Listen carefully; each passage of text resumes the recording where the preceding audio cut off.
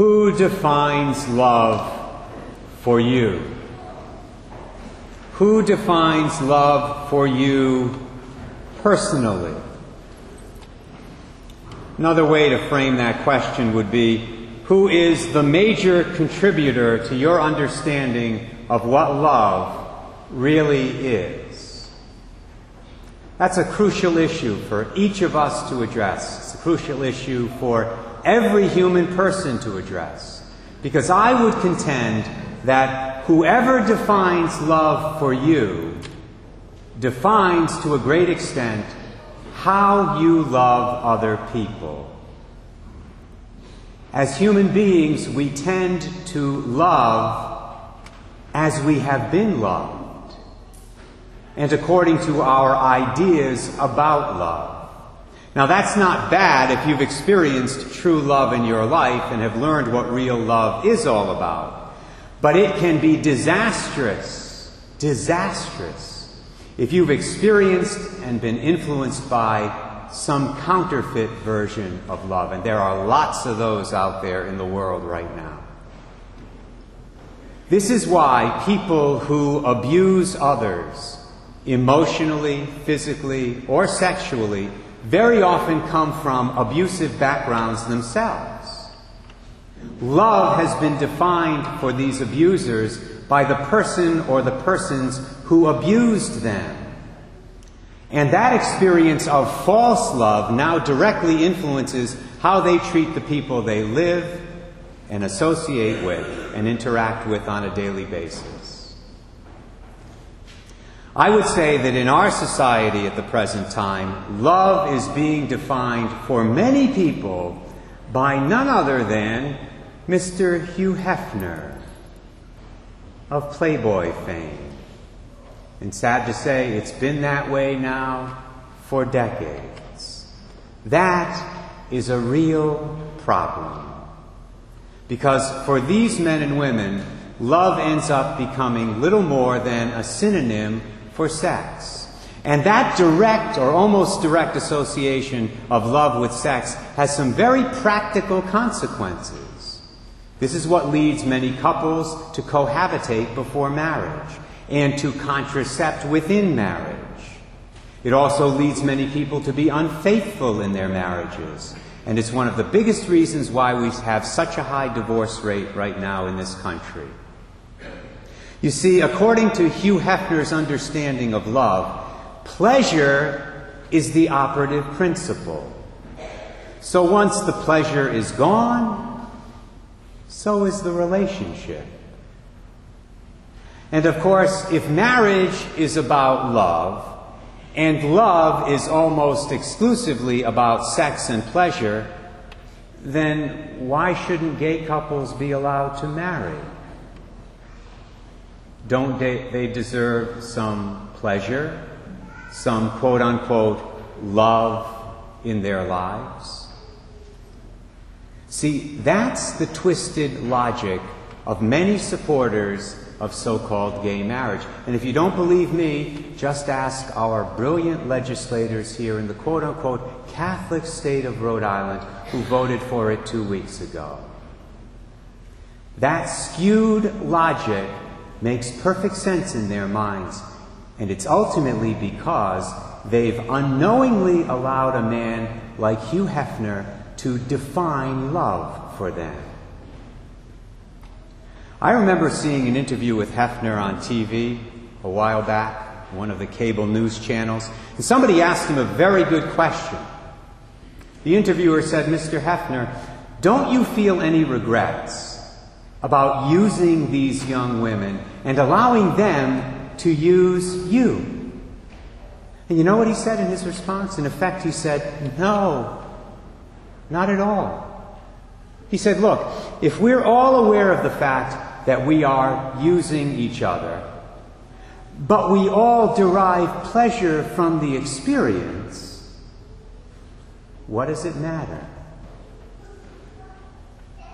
And you want to know why so many people today feel alone and unloved and abused, even though they're having lots and lots of sex? This is one of the major reasons why they are using each other for pleasure through sex, and they think it's love. As Catholic Christians, our ultimate definer of love is supposed to be Jesus Christ, not Hugh Hefner, not any other human person. In today's gospel reading from John 17, Jesus prays. He prays that His love, rooted in the Father, will be present in each and every one of us. Now, He said this at the Last Supper, the night before He died for us, out of love. He had said something similar earlier in the meal, which is recorded for us in John chapter 13. There He said, and here I quote, "As I have loved you, so you should also love one another." Notice the qualifying phrase there. As I have loved you. If Jesus had simply said, love one another, and then stopped right there, it would be perfectly acceptable to have somebody like Hugh Hefner define love for us. We would even be able to define love for ourselves. But because Jesus added those 5 little words, as I have loved you, all those other options are off the table, so to speak. This means that our personal view of love is to be formed, first and foremost, based on the words and deeds of Jesus Christ, who has revealed to us in His very person the love of the Heavenly Father. So what exactly was the love of Jesus Christ like? What were the primary qualities of the love that Jesus Christ showed to other people when He walked the face of this earth 2,000 years ago? Well, first of all, the love of Jesus was selfless. Not selfish, selfless. Our Lord never once thought of Himself first. He always thought of others and the needs of others before He thought of His own needs. In fact, the whole reason He came to this earth in the first place 2,000 years ago was to save us from our sins and from eternal death. To save us. We are the ones who have benefited from the incarnation and the salvific activity of our Savior. When all was said and done, the only thing that Jesus Himself got out of coming to this earth, out of the experience of becoming man, the only things He got out of it all were a bloody sweat, a big heavy cross, and 5 holes in His body. So the love of Jesus was selfless. The love of our Savior was also patient. Now, He showed patience with everybody, but I would say He showed patience in a special way toward His apostles, because they were not the best and the brightest when our Lord first called them. They weren't even close to being that. It took those men a long time to grow, to mature in their faith. But through all those growing pains, Jesus was patient with them. He showed them unbelievable patience. He was patient with Peter at Caesarea Philippi when he put his foot in his mouth and said the wrong thing. He was patient with Peter after his 3 denials. He was patient with Thomas in his doubts. He was patient with Matthew in his worldliness, in his materialism. That's because real love is patient. As St. Paul tells us explicitly in that beautiful passage we all know, 1 Corinthians 13. The love of Jesus was also, and this is so important, a forgiving love. Forgiveness needs to be a part of every interpersonal relationship, because every interpersonal relationship on this earth involves people who are sinners and who consequently hurt one another, at least from time to time.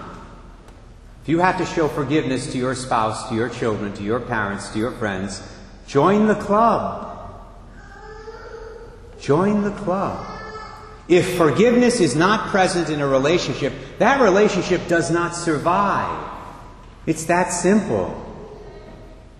Well, not surprisingly, Jesus is our great role model for forgiveness, since he forgave the people who hated him and murdered him while they were in the process of murdering him. Father, forgive them. They don't know what they're doing.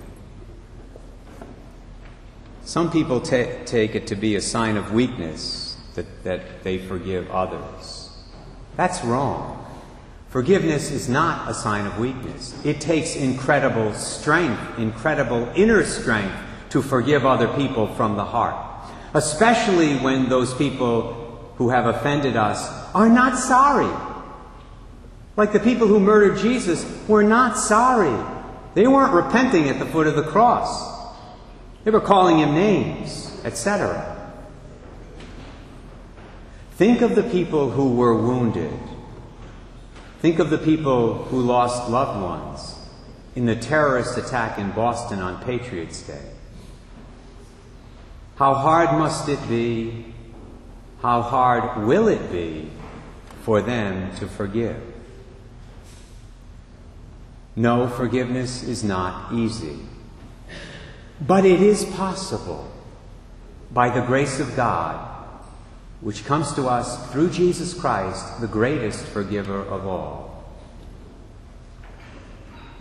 Finally, the love of Jesus was self-sacrificial. Our Lord said, "Greater love nobody has than to lay down his life for his friends." Real, genuine, true love always finds its greatest and most perfect expression in sacrifice. I mentioned this in my Ascension Thursday homily, but I'll repeat it again today because it fits in so well. I asked you this morning, weren't you moved? Weren't you inspired the other day when you watched the news footage of the police and medical personnel and the ordinary private citizens who were rushing to the aid of those injured by the explosions at the marathon? Weren't you inspired, moved by that? I certainly was. What was moving and inspiring was the fact that these men and women were clearly putting their own lives on the line as they were helping those in need. For all these rescuers knew there were more bombs in Copley Square that were about to go off. But they went in anyway. They sacrificed themselves anyway. That is the love of Jesus Christ in action. And that is why the greatest visual definition of love is and always will be the cross, specifically in the form of the crucifix with the body of Jesus visibly hanging there.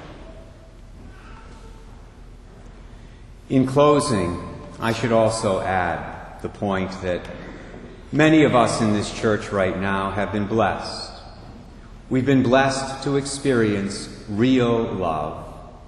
That is to say, we've been blessed to experience the selfless, patient, forgiving, self-sacrificial love of Jesus Christ through our earthly mothers. And for that, we say a special thank you on this Mother's Day to God and also to them. So, who defines love for you? Who is the major contributor to your understanding of what love really is? For each and every one of us, and for every single Catholic Christian, may it always be Jesus, Jesus, and only Jesus.